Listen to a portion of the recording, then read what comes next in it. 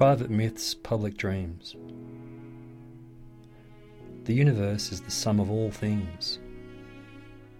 If one recognises his identity with this unity, then the parts of his body mean no more to him than so much dirt, and death and life, end and beginning, disturb his tranquillity no more than the succession of day and night. Xiangzu. Back in the day, people didn't count on the world being self-sustaining or autonomous. They held a mythologically informed view that the world and its creatures relied on them for its continuance, and that all relationships were harmonised when they were reciprocal and mutually beneficial.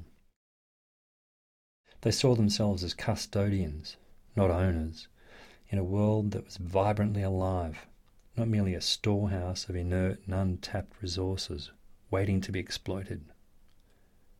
An example.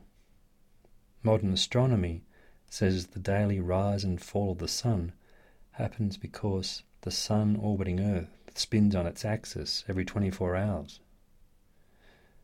But the sunrise ceremonies of earlier people said the rise of the sun wasn't mere physics, but the result of human prayers and ceremonies rooted in gratitude and respect and thanks. If humans didn't do their part, the sun wouldn't rise in the morning. The same understanding of reciprocity in relationship is a hallmark of the rituals and myths of early human culture and some of today's surviving indigenous cultures. These rituals and prayers often accompanied plant harvesting and the culling of animals for their meat and fur. They were signs that people were conscious of and grateful to creatures for their sacrifice, or what some called their giveaway.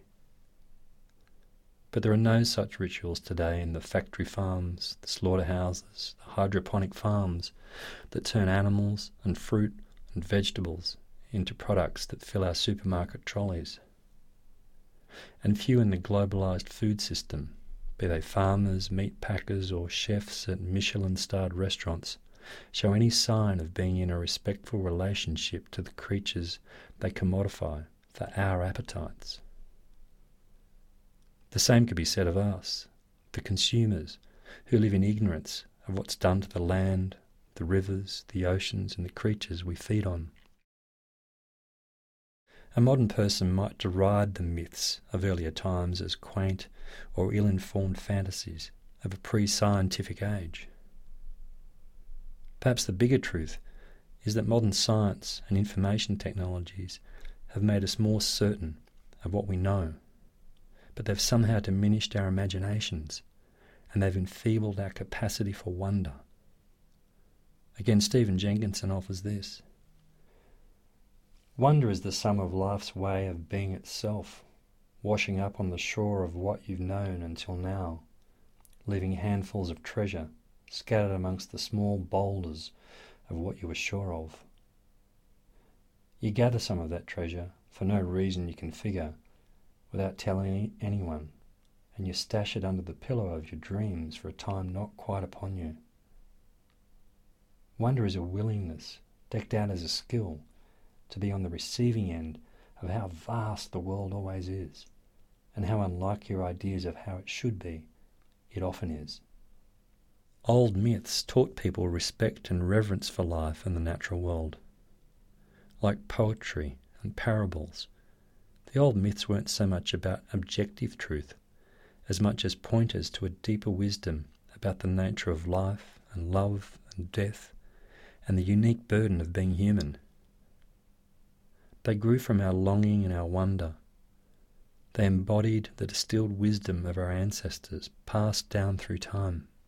When our forebears gazed into the night sky, they confected stories of hunting and love and tragedy and conquest, and the deeds of heroes and villains and gods, all guided by belief in a pervading moral order. These people were conscious of their mortality, and they made counter-narratives to infuse death with hopeful meanings.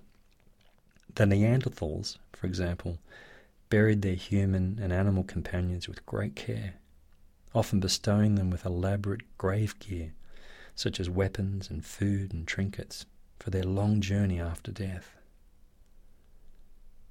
The dreaming of Australia's Indigenous people is also a parable about life and death and the gods, and their intuition for the hidden world lying behind the physical one.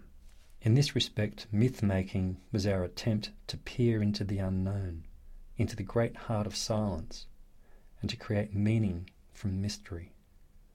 The perennial myth that came out of staring into the void was the story of a divine realm more powerful and perfect and whole than our own. But mythology isn't theology. The ancients didn't see their gods or the divine as separate or metaphysical. They felt that gods, humans, animals, and nature were inseparable, and that we were all participating in the same drama. When people spoke of the divine, they were usually talking about an aspect of the mundane, says Karen Armstrong in her very fine book, A Short History of Myth. She says, the very existence of the gods was inseparable from that of a storm, a sea, a river, or from those powerful human emotions, love, rage, or sexual passion, that seemed momentarily to lift men and women onto a different plane of existence, so that they saw the world with new eyes. Enacting these myths through elaborate rituals gave people ways to experience themselves in ways that reminded them of their forgotten divinity. Choreographed dancing, chanting, sacrifices, and pilgrimages were ways for people to recall and re-embrace their divinity and to help them cope with the human predicament. But we're no longer a myth-making people. Why this is so is hard to say, but in a post-religious, scientific age, one result is that we have no stories to bind or carry us on our journey to the grave and beyond. If Eden's story is a tale of how our unique capacity for thought and knowledge separated us from nature and its creatures, then our forgotten capacity for myth-making has compounded our estrangement. We've become strangers in a strange land, lonely, thinking animals living in the world, but not fully of it. And so we're now homeless, which makes living and dying well a hard and sorry business for all of us.